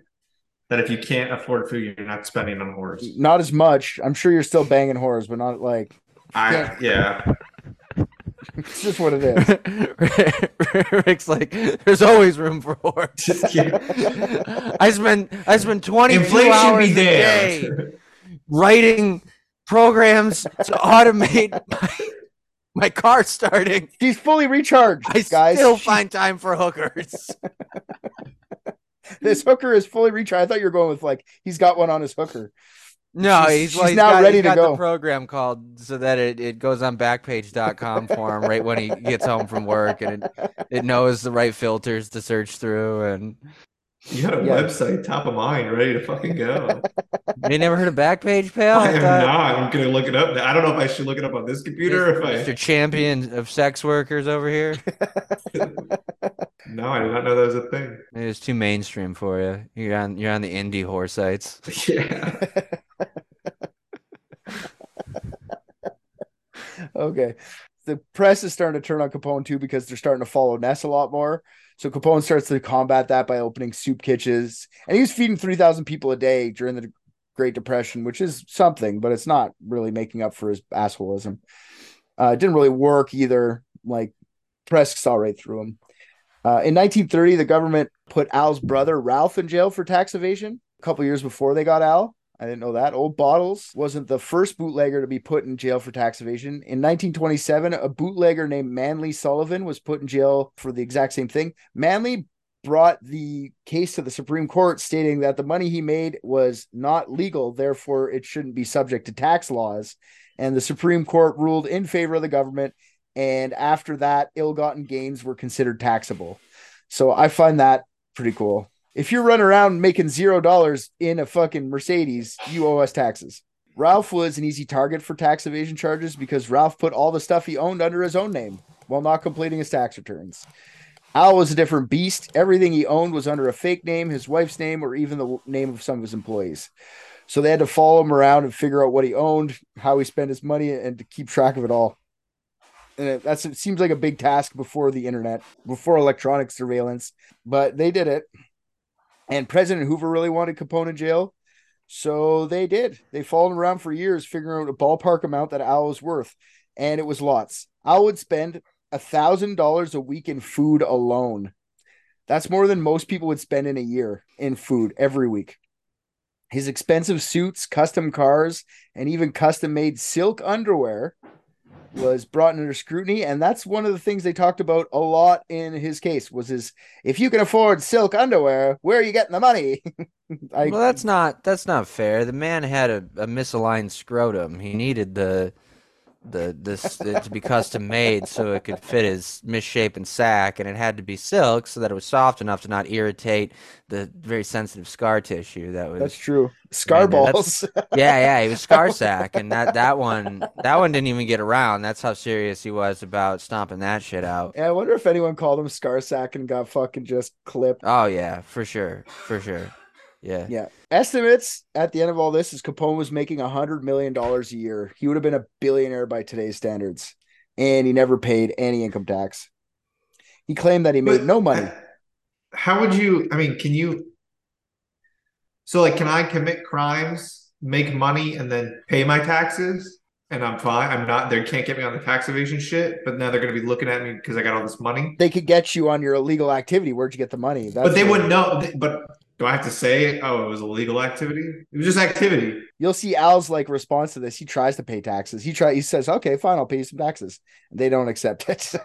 Right. That feels like a violation of like Fifth Amendment rights or something. Because like I'm pretty sure it is, because you would basically be going up, and it's the same reason that the original Marijuana Tax Stamp Act was outlawed. Because you would go in and basically have to say, I committed a crime. Here's the money to back up the taxes for it. So I don't think they can legally. That's like a catch-22 situation. And the United States are not allowed to do that, according to our Constitution. I'm going to tell you right now, it's 1921 or 1930, 31. And I mean, we had the Fifth Amendment back then. So. I know, but they don't give a fuck. I mean, that part's probably true. That's what I'm saying. If you were on trial today for that, that shit wouldn't fly. No, they probably like get him on his other crimes. They'd probably drop the tax evasion and get him on his other crimes. But yeah, because I mean, my assumption is that he was obviously operating under some like loophole because they couldn't like prove precisely what it was that he was doing, so they used what they could against him. But I mean, I also feel like they would have to prove he was doing the thing, because if it's tax evasion, it's not so much. I feel like tax evasion is not the crime of not paying your taxes. It's conducting business in a way that purposefully avoids paying taxes. That's my understanding of it. I don't know if that's accurate, but like, yes, and it's not like something you can apologize for. I don't know. But income tax was so young back then. Like, it's so weird that I don't know. Like income tax, like that was being defined a lot more during this time. I bet you there's been a lot of amendments to how this works between then and now. Oh, well, yeah. I mean, because theoretically, like, I mean, everything that fucking the ultra wealthy do is tax evasion, because they are literally evading taxes. They're just doing it under a legal sense. But also, I mean, I'm pretty sure, like, based on the original interpretation of the Constitution, like, everyone looks at federal income tax as technically illegal, but it's just like, I mean, there's no way to like get rid of it at this point. Yeah, no, you'll see like he's a billionaire and he's not paying tax. He's claiming he makes nothing. That's the thing, is like he's not even filing any taxes at all. He could have fudged the numbers, gotten a lawyer, and said like, "Oh, I have these 3 brothels. They make so much, and this is how I." He just has to be able to justify. He just didn't know people were following him, watching him buy $1,000 worth of pork chops. Like, how do you figure that out? Like, if you're doing that every day, then you have to be making so much. Like, he could have figured it out if he just was smart enough to do it. That's all. He just didn't know he had to it's not that he didn't know he had to pay taxes. He just didn't know that the cops were following him and fucking with him, right? Because he's all illegal. He figured, I like that other guy. It's all illegal. I don't have to pay taxes on that. And now you do, dude. It's only like 3 years old, that ruling, right?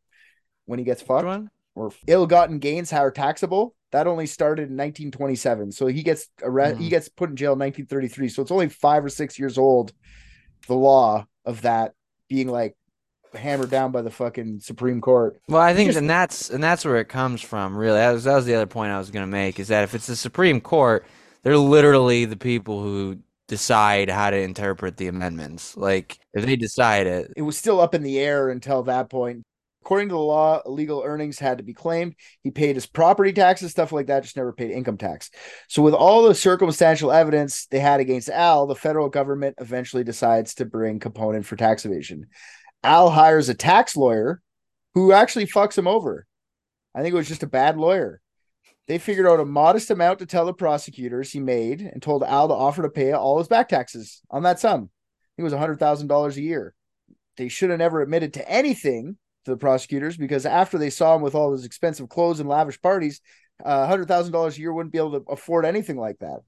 So now that he's lying to the cops, they get him even worse. The state thought that if they went to trial, they weren't going to be able to convict with the amount of evidence they had, but the evidence is circumstantial, damning but circumstantial. So Al offers them a deal. Al gives them a deal. He pleads guilty with the understanding that he would only get 2.5 years in jail and pay $10,000 in taxes, in back taxes. They're scared they're not going to actually prosecute him because this is all fresh laws. What do they know? It's all circumstantial. So they say, well, cool. We'll get him to admit guilt. At least they'll recover some of the back taxes and get Al off the street for a couple of years. So they bring the deal to the judge, Judge James Wilkerson, who fucking hated Al Capone, by the way, and he threw out the deal. He said, "I'm not accepting this deal. We're going to court." And Capone said, "Fine." He rescinds his guilty plea and decides to try his luck in court. So Al decides that's not that big of a deal. I'm just going to get off by bribing or intimidating the jury. I'll just either one, bribe them, intimidate them. I can do that, no problem. So even if he does get time, it would be a minor like offense, and he'd be like a hotel stay again. Ralph only got 18 months. How much could I really get? 2 years, 2.5, 3 years, maybe? You could do that, no problem. So on the first day of the trial, they bring in Capone. After Capone's brought into the courtroom, the judge orders the jury to leave. So the jury gets up and walks out, and a new jury is brought in. A new jury that Capone didn't know about and hadn't had a chance to bribe or intimidate yet. So they had another jury trial going on like 2 courts over. They just swapped juries. Genius. Capone's like fucking pissed about it. He's like panicking now. He's actually scared. Capone was eventually found guilty. And we talked about why in the last episode, because people would rather him be guilty for tax evasion because it's the fucking depression and they want the government to have the money to give them money back than the guy who provided them alcohol, their fund for the past. So they got him. Judge Wilkerson threw the book at Capone, giving him 11 years on something he thought he would get max 2.5, maybe 3 years. So Capone, he was kept in the Cook County Jail. Capone knew he was going to serve his time in Leavenworth, Kansas, where he was friendly with the warden and he'd be able to live lavishly while running his operation. Cook County didn't let him do up a cell like he did in Philly, but they did give him some special treatment. He did get to make calls and run his operation, and he got whatever visitors he wanted, and he got to visit his son and wife at the warden's house. Wait, I have a question. Yep. I have a question about this jury. So did they bring in like the people that were originally selected for a different case? Because don't both lawyers have the opportunity to essentially like judge the like impartialness I agree. of the jurors? I don't understand how people out, or do they just throw out the fucking rules and they're like, fuck it, we think he bribed him, swap. They swapped from just a jury down the road. So I don't think any of the court got any. Man, they did not follow any sort of fucking due process here, huh? But I don't know if jury selection was the same back then. I don't think I don't know. I tried to figure it out. As far as I can tell, they've been doing it the same way since the 1760s. So where they interview 50 people, like how do they get 50 and then they figure out like no, it's just a process called voir dire, whatever. But it basically refers to like, yeah, sure, but it refers to like chopping the jury down based on basically both sides having input. So it just seems like if they went through that whole thing, I mean, sure, you'd have to start over if he bribed them, but then you can't really figure out a way to do it because they keep bribing them. And he's the judge. And the judge probably did this knowing it's not legal and going like, we'll deal with it in appeals. Well, what was also really interesting, I don't know if you get to it, but I was looking into like what his lawyers' arguments were. I don't know if you actually talk about Yeah, that at for sure. all? Well, not really, because I kind of skimmed past. One of his arguments was the piece I was talking about was that they straight up argued him paying taxes on illegal activity would have been against his Fifth Amendment right, and apparently the U.S. basically said now this is a new precedent. Like you have no Fifth Amendment rights when it comes to paying taxes on crimes, which is fucking crazy because it's the whole point of the Fifth Amendment.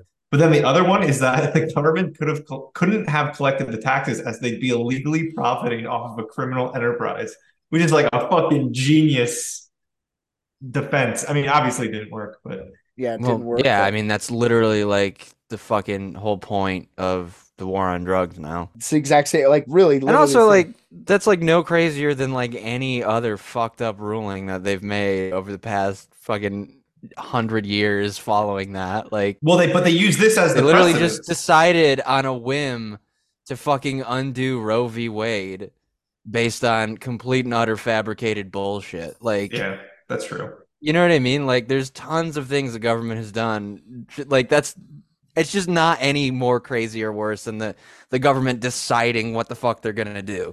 I mean, like, think of like every fucking presidency we've had. At some point in every fucking presidency, the president does something inherently unconstitutional, Yeah, for sure. and You don't like nothing drones? ever happens. Yeah, but that's what I'm saying. Like, You're a drone defender to the end. We know you make them. We know you program them. I automated murdering brown children in poor countries. It's crazy. I just tell my watch to do it and it does it. I got a kill count right on my watch right here. Yeah. 17 today. I can tell the exact temperature of their bodies as their corpse is decomposing on an hour to hour basis. That's fucked up. Yeah. All right. So Capone sent to jail. Right away went to the Cook County Jail. Capone knew he was going to serve his time in Leavenworth, Kansas, where he had friendly with the warden, and he'd be able to live lavishly running his operation through that jail. Cook County didn't let him set up his cell like they did in Philly, but they gave him some special treatment. He did get to make calls. He run his operation. He got whatever visitors he wanted. He got to visit his son and wife at the warden's house. He got like treatment, better treatment than most. Then, when he's about time to be transferred, they transfer him to the Atlanta Penitentiary, not where he thought he was going. This is that little meeting where Capone and Ness have, where the trip from Cook County to the train station. It's the only time they ever actually met. You could go back to an episode, like I said.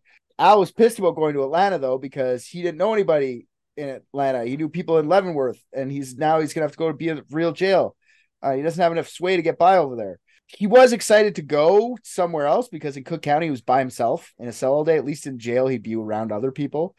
He was a very social person, as we've talked about. He loved the crowd, so he did like to have people around him. Now, he was transferred there. One of his men actually got arrested. It's not Frankie Rio, it's another guy, just so he could watch Al in jail. Like he wanted to go with him. So he did go with one of his men. So when Capone gets to Atlanta, he's evaluated medically, and the prison doctors diagnose him with neurosyphilis. So his syphilis had actually gone up to his brain and started to rot his brain. In Atlanta, Capone didn't get any special treatment. He lived in a bunk with 6 other men. Capone tries to keep his head down so they could get early release. So apparently, if you were good for every 30 days you were good, you got 10 days off your sentence. So he knew math. He was good at like the bookkeeping at stuff. So he knew like if he would just, he'd spend a third of or a quarter of his time, he'd get off if he just kept his head down. So he ends up working in the shoe shop most of the time. He's there, learns a little skill. He keeps quiet. People wanted to fight him because he's Al Capone, but like he had his like bodyguard there. Nothing really bad happens in Atlanta. He's there for 2 years. He would have stayed in Atlanta for his whole sentence, but Alcatraz is refabricated into a civilian jail in August 1934. Alcatraz was converted into a federal prison from an old military prison on an island off the coast of San Fran. Al was sent there just to send a message to other gangsters. The worst of the worst go there, and good luck running your operation from there. You live in a trash heap. It's a fucking 6x6 cell with no windows, surrounded by water, hard for people to come visit you. Or sorry, it's a 6x10 cell. Capone didn't have any recognition there either. He was just known as Prisoner 85. Nobody had names in Alcatraz, none of the prisoners. They just named them by their number. Capone's neurosyphilis was getting worse too. Other inmates didn't care that he was the great Alphonse Capone while he was there. He was actually was like fucking big time murderers, people with 25 to life living there. He was got 11 years for tax evasion. He was just sent there on principle. So he was kind of like a little bitch there, and he was starting to lose his mind. A lot of people just wanted to make a name for themselves. So he's bullied in jail by the other inmates. He really was. He didn't want to make any waves. Al knew I gotta keep my head down. So he didn't really do much. He just took the punishment from the other guys. It wasn't really all bad for Capone and Alcatraz. He got to play banjo in the prison band, and they would play Cool. every Sunday for the inmates. That was his real dream. Yeah. Yeah, I'm gonna be the best Italian banjo player. Kept calling it his he had a mandolin too, I believe, when he was in there. He did that until he got too sick from his neurosyphilis. The untreated syphilis from his younger years finally caught up with him, and it spread to his brain. Gotta play the fucking banjo. He's like doing it upside down and trying to like blow into it. It's the stupider he got, the better he got at banjo. I mean, that's the way it works. He's fucking drooling and seizing, but he's just like.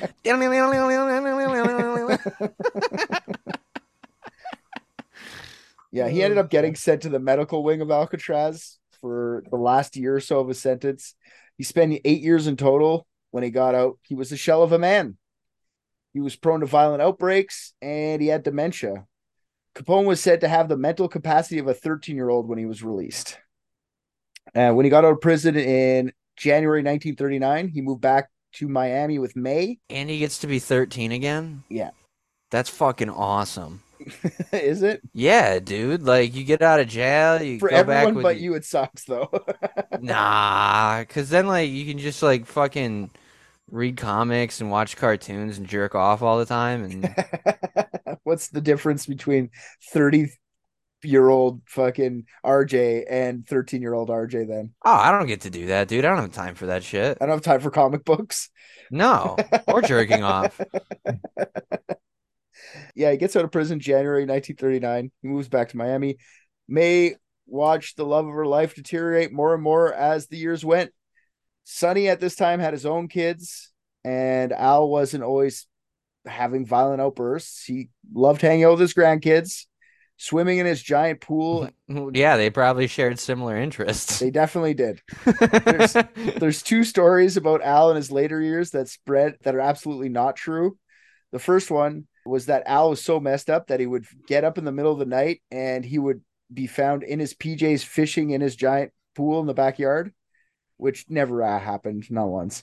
Yeah, Al deteriorated more and more up until his eventual death, but he never got to that point per se. But from time to time, he would just have conversations with people that he had killed over the years, though. Like he would do that. He'd be like, "Oh, I had to kill you, man. I'm sorry. It wasn't my fault." And people would just catch him like, "What are you talking about?" It's like, "Oh, old like big bones Johnny that he had to shoot in 1925. He's talking to him again." So he'd do shit like that, but you'd forget where he was. He never got up in the middle of the night though and fished in his fucking pool. Yeah, they just covered that up. I bet he was shitting in the pool or something. Could be. I really no point. You know, like what would be the point in hiding all that? I don't know, like keep up his legacy Of being like a fucking Shame. asshole murderer. Like yeah, dude, like that's because like that's kind of cool if you're like if you're dumb like a lot of people were like and are about that kind of shit. Like he's like tough macho guy. I mean that's very embarrassing to be caught in the middle of the night, taking a dump in your in-ground swimming pool. Or like trying to like he had the dementia, like he could have done it. I don't know. He was like forget where he was. People try to say, "Hey Al, you're fucking lost. You're shitting in a pool," and he'd freak out on them. He'd have violent outbursts all the time. He'd be like, "I'm Snorky," while he's masturbating in public. I'm reading my Superman comic and jerking Yeah. off. May really never brought him out of the house too much. He stayed at home for the later part of his life. Good reasons. Yeah. The second rumor that I wanted to dispel is one I don't really want to, but I only want to because it's fun to do it. But it's a very wholesome one that people make a very wholesome picture from Al Capone from this. The rumor is that Al Capone used to dress up as Santa every Christmas and give presents to the kids. It's not true. He couldn't be around people too much. He would freak out. So he never actually was nice and gave out presents. That never happened. They tried once. And he just came out, fucking beard suffocating him, going like, Fucking all the kids crying. Yeah, they Got went on. scars on his face. They went on and on about Al's later life, about like how he was kind of sad and blah blah blah. I don't really care. It's boring. He just deteriorated. He was like, by the end of his life, he's like a 9-year-old brain, and he just dies one day of a stroke, January 21st, 1947. May was by his side. He was just after his 48th birthday, a couple days after his 48th birthday. That's pretty young. Yeah, oh yeah. Yeah. He got $600 a month from the mob to live out the rest of his years. The outfit also paid for his and his mother's house, or his May's house, sorry. And after his death, the family fended for himself and were mostly out of the outfit. The gangsters would typically take care of widows, but not children. So Sonny was out of the will, but May was taken care of for the rest of her life. Al's mother outlived him. She died years later. Ralph and May both lived into their old age. But he seemed to like have like a good life really after prison. He just wasn't all there anymore, but he had everything he wanted. A house in Miami, nice grandkids coming over all the time, just jerking off, reading comic books and shitting in pools. It seemed like Fuck yeah. pretty good. You know what I mean? Like, so here's my question for this entire thing for you guys. Capone had it much better than anything Elliot Ness had at the end of his life, only 9 short years later.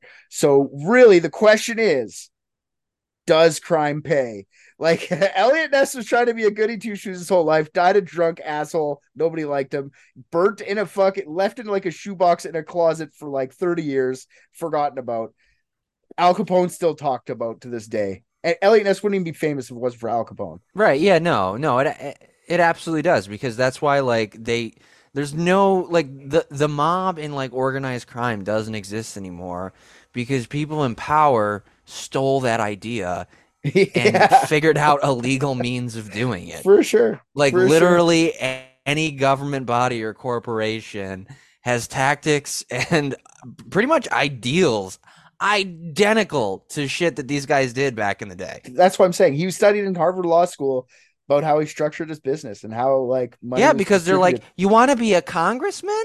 This is how you be one. That's really the story of Al Capone. I gave you what I like. There's so much on Al Capone, like so much, probably 30 books, you know, and I could have went on and on. I just gave you the stuff I thought was most fun about his life. And yeah, I think crime pays. I think especially in 1928, I would have not fuck being a lawman. Go out and fucking take your money, shake down the vendors, you know, you spend a couple years in jail. Sure. Just maybe go get the antibiotics to get the. Here's another thing I didn't tell you. In his later life, antibiotics were like normal by then, normalized, and they kept shooting him with like high doses of antibiotics, and it just didn't work. They just kept trying. May just kept giving him more and progressed. more. Yeah. But they didn't know. They didn't know back then about like you getting built up resistance to antibiotics. It wasn't that. It was just too far in. Like they couldn't get. They couldn't. It was just too far gone. He was too far gone. So, any questions about Al Capone? Yeah, I don't know what else to tell you. I think that was all the stories. Are you gonna play that song? I sent it to you on Facebook. All right, cool. This is what's the band called again? Southside Rippers. Southside Rippers. I don't know if that's the band or that's just the name of the song. I want to say the name of the name of the band is Parental Advisory Explicit Content. Is Repose. Just let me. I don't think it's a band. I think it's just one individual. Just a guess. All right, Southside Ripper, produced by Justin Bugatti. Just Bugatti. That's what the guy's name is. Just Bugatti. I don't think that's the guy's name. I think his name is Repose. Oh, Repose. I think the guy who produced it is just Bugatti. The guy who you're about to hear is Repose. Yeah. You can't freely share our fame with these people. They haven't even proven themselves. I mean, this guy has three likes on this song. It can't be that bad. I'm not gonna lie. I love random shit like this. So yes, we will share everything we can. This is terrible. The beat's about to kick. I'm gonna tell you when. 3, 2. That's not the beat. That's him Why? coming in. Rocking Nike camo shorts, check like Newport. I don't smoke, can't take you serious. No. If you are a joke, ha. Dude, I'm going fast. You still trailing in the back, yeah. With a slow poke, don't ever RJ give a just sleeping left. grizzly a slow poke. Driving in a black sedan. That's for Al. Big Al. Fedora, trench coat, flashlight, and This one goes up to Al. Reaping, so you better run. Never outside to see the morning sun. Best to keep a gun, but self-defense don't really mean shit if you aren't skilled. Don't want to get killed. Yeah, don't want to get